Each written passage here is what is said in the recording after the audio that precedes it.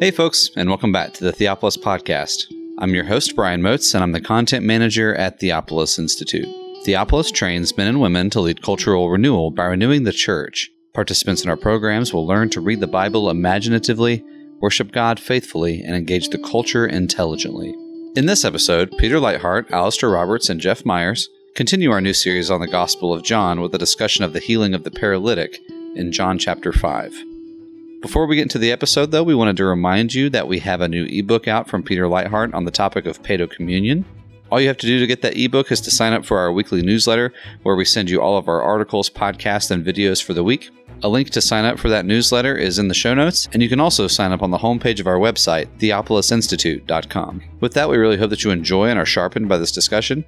And here are Peter Leithart, Alistair Roberts, and Jeff Myers discussing the healing of the paralytic in John chapter 5.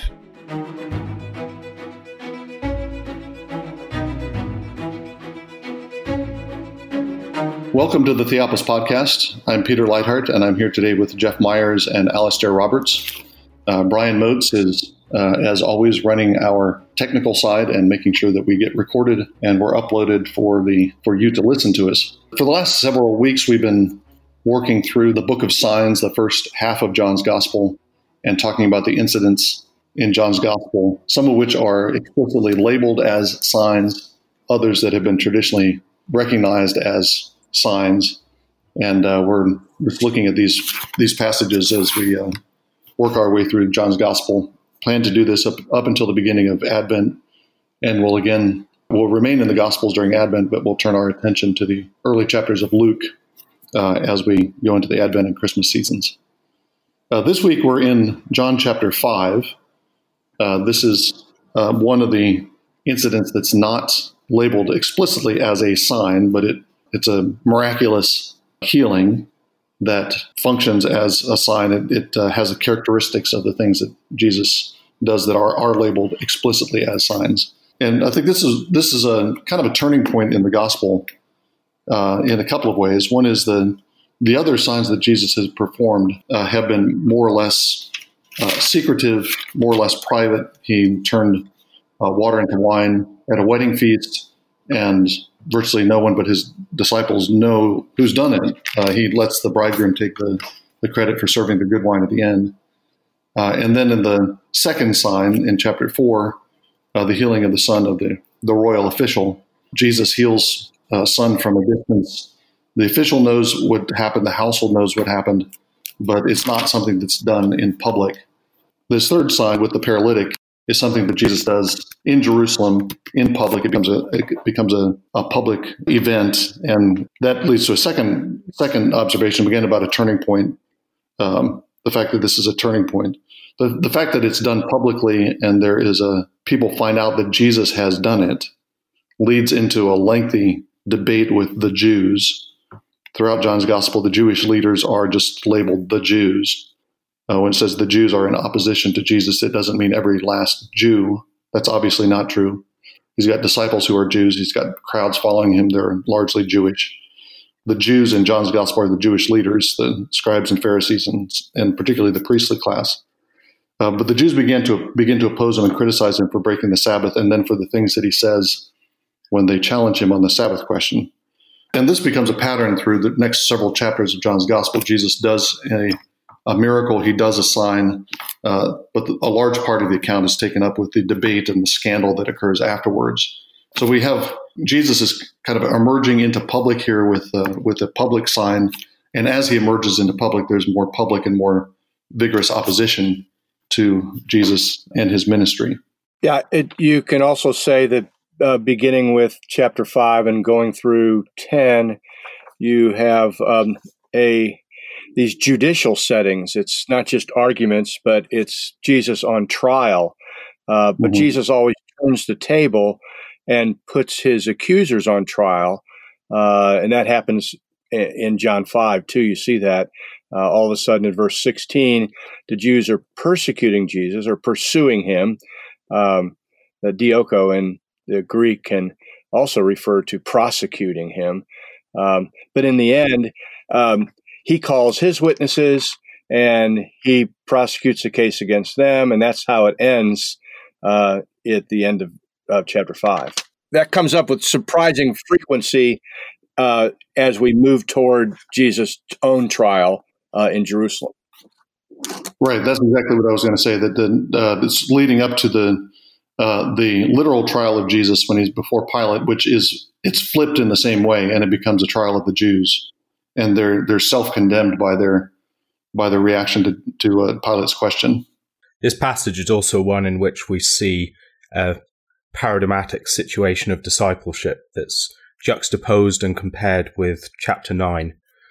There's the healing, but then there's also another encounter later. And reading the two accounts alongside each other helps us to see part of why John is highlighting these events so much, that what happens in chapter 5 and what happens in chapter 9 are two pictures of responses to Christ. Right, and part of the scenario in both of those chapters is that the recipient of Jesus' healing, the paralytic here and the blind man in chapter 9, both of them are confronted and attacked in Jesus' absence. So the man is healed, and the Jews wonder why he's carrying his pallet. You can't do that on the Sabbath day, they say, and they ask him, "Who told you to do it?" And he doesn't know, because verse 13 says, because Jesus had slipped away while there was a crowd in that place. So Jesus heals and then disappears. He heals and withdraws.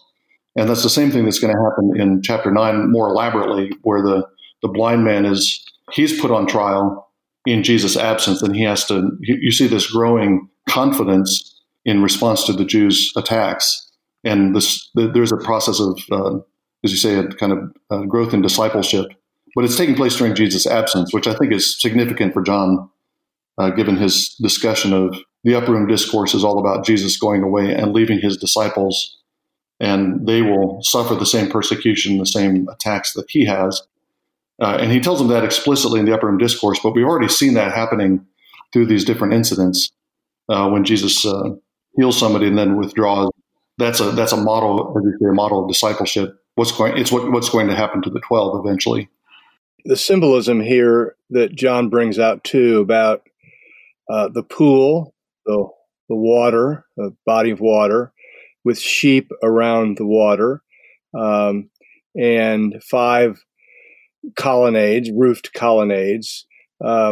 If you think about what happens here with this particular sheep and what Jesus accomplishes for him, and compare it to John chapter 4, where he was also in Samaria at a well and presented himself as the husband to this woman who symbolized Samaria as a true husband. Now he's back in Jerusalem, and it's the sheep here. He presents himself as a new Moses, if you will. In John 4, he was a new Jacob. In John 5, he's a Moses who not only waters the sheep, but also fends off the false shepherds, the enemies of the sheep as well.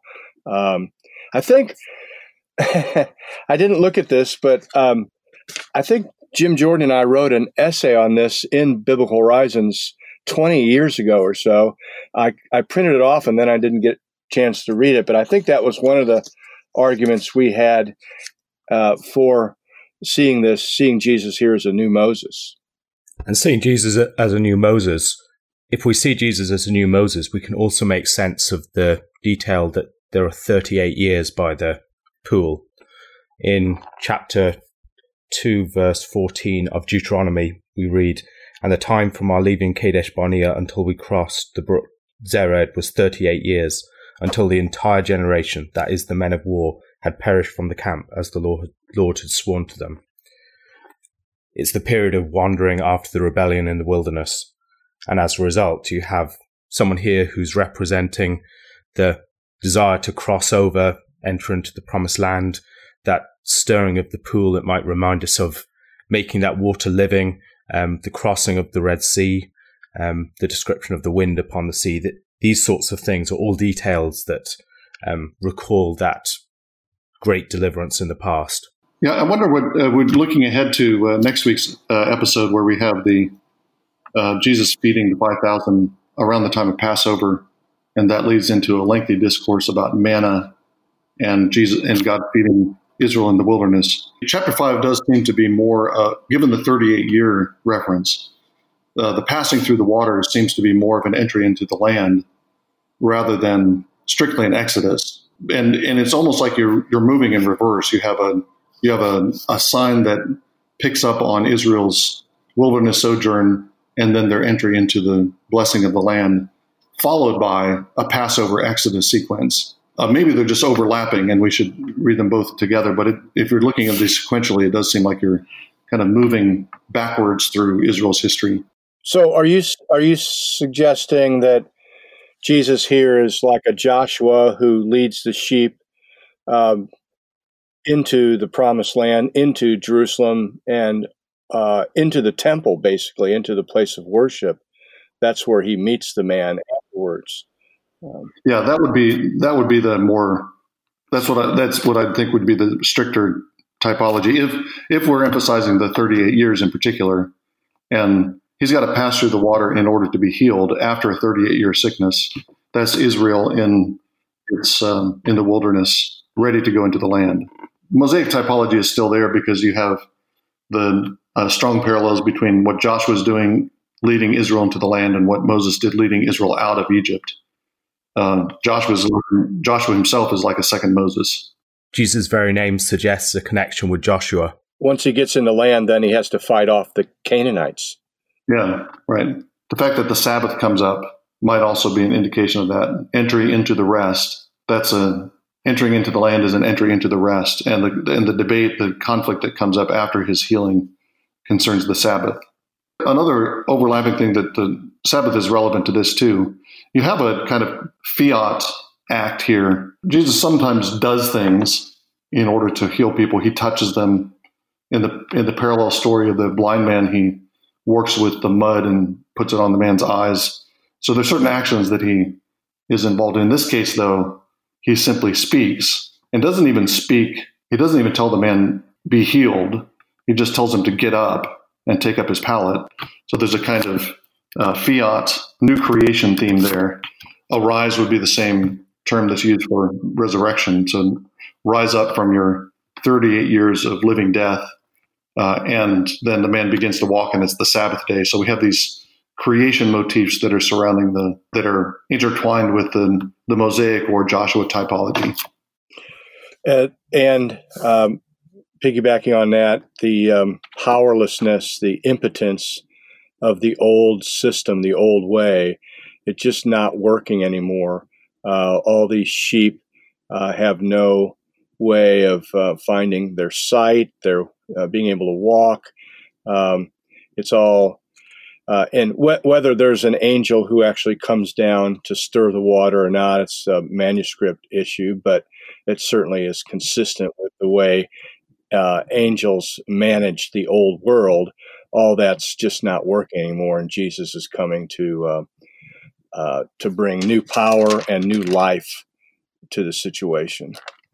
The fact that this is an event that occurs on the Sabbath, again, seems to be a very important part of what Christ is highlighting, that it is a true form of rest that he is giving to this man. The man is called to pick up his instrument of rest, and then the Jews protest.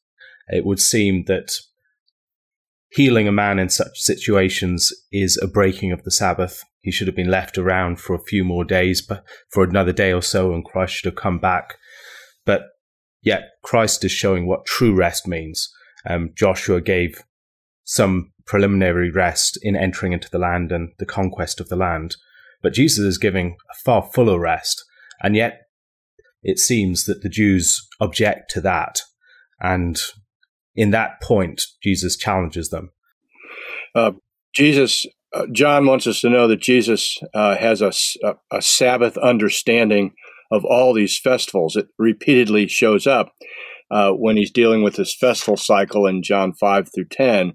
And the Jews seem to think that the Sabbath is all about legislating and controlling people's behavior.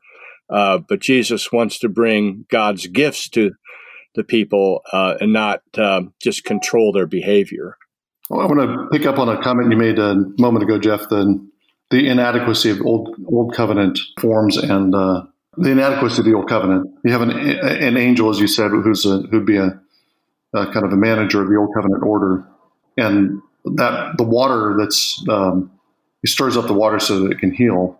And that links up with the use of water imagery previously in John, and frequently representing. You have the contrast between the water from Jacob's well and the water that Jesus gives in the previous chapter. That contrast between old and new.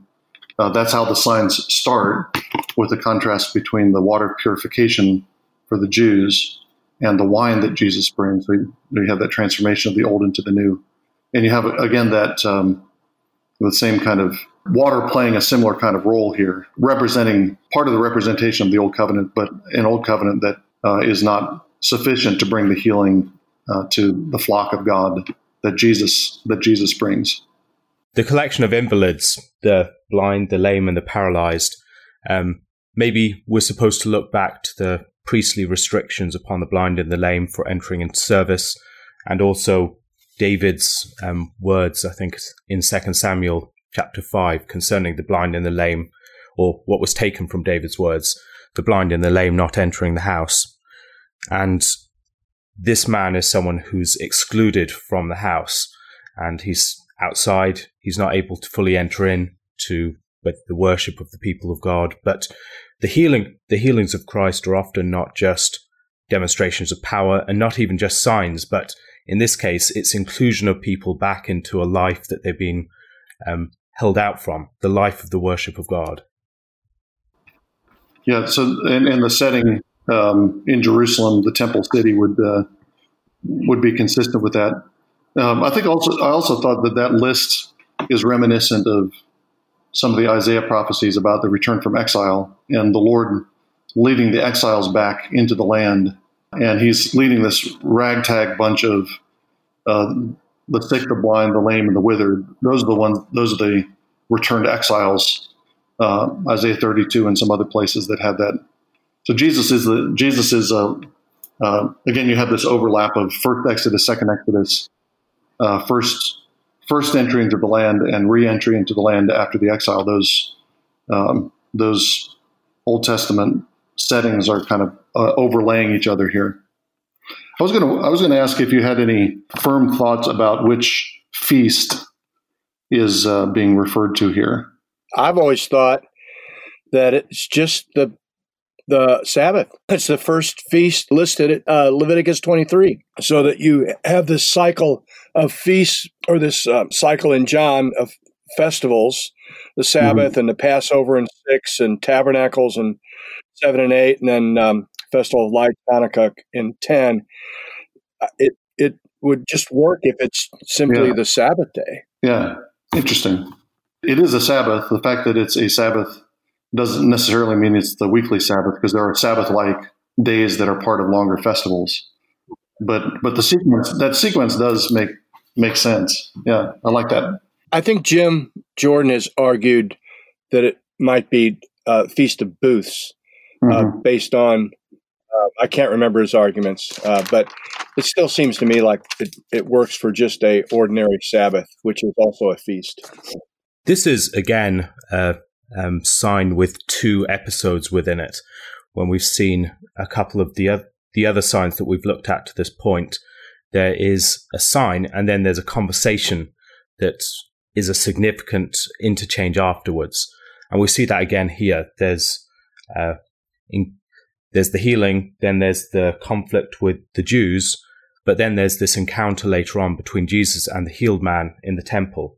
And it seems that this is part of what we're supposed to be understanding from what has taken place. It's not just Jesus did this great thing, but here's a conversation that helps us to understand what it might have meant. Right, and that conversation goes into a pretty rich Trinitarian kind of discourse. It begins with Jesus saying that my Father's working until now, and I myself am working, in verse 17. And the Jews object to that.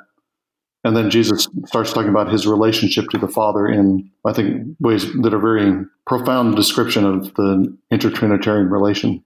It's interesting that Jesus, when he's challenged, don't want to be misunderstood in this analogy, but there's a certain Donald Trumpishness about Jesus' response to opposition. That was not what I was expecting you to say. Instead of politely qualifying or demurring or backing off, he always says something even more provocative. So why are you telling this man to break the Sabbath? And he says, well, my father's working until now, and I myself am working. And he knows that's going to provoke them to, they become murderous by verse 18. They want to kill him now because he's committed a blasphemy.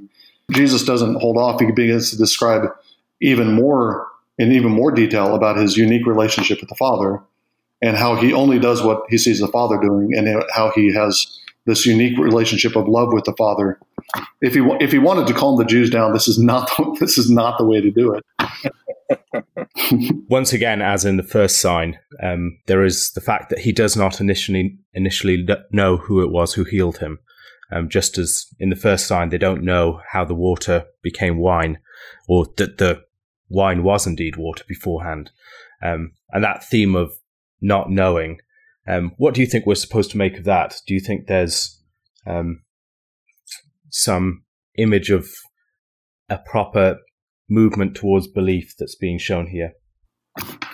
Yeah, I think that I would at least initially see that in connection with the comment you made earlier, Alistair, about discipleship. And you have this encounter with Jesus, which is Jesus is still kind of incognito. And you've had an encounter, you're healed, you know that you've been healed, but you don't yet know the source of that healing.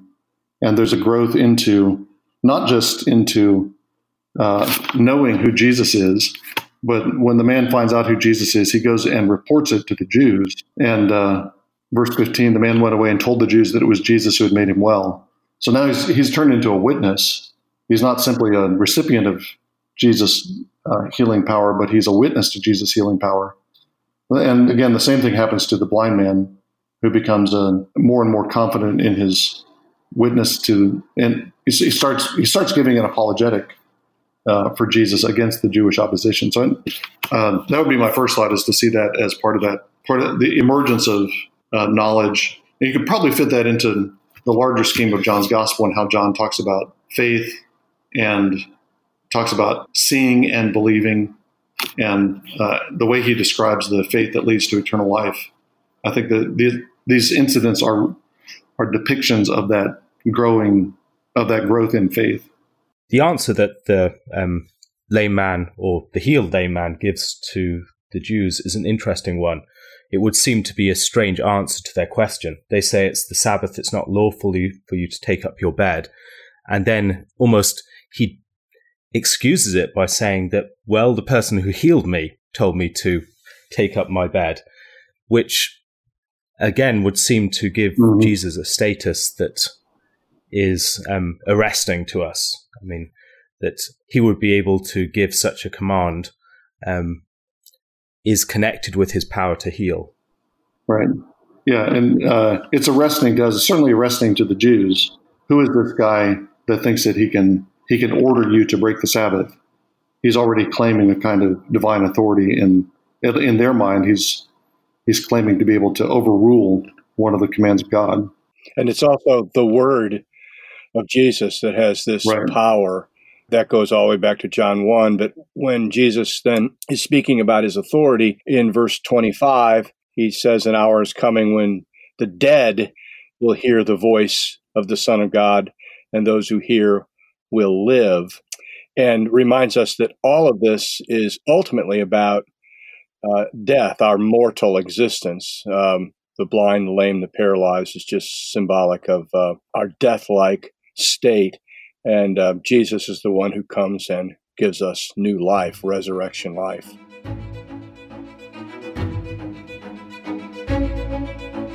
Thank you again for enjoying this episode of the Theopolis Podcast. For more information and for more content from Theopolis, you can check us out online at theopolisinstitute.com. We release new articles every Tuesday and Thursday on our blog, so you'll want to make sure to look out for those. You can also find us on Twitter at _Theopolis, and on Facebook if you just search for our name. If you've been helped, sharpened, and encouraged by this podcast, we'd really love it if you would go to iTunes and leave us a review. It just takes a few seconds, and it really will help us along in getting our content in front of new listeners. That's all for now, friends. We really look forward to being with you all again in the next episode. And as always, thank you so much for listening.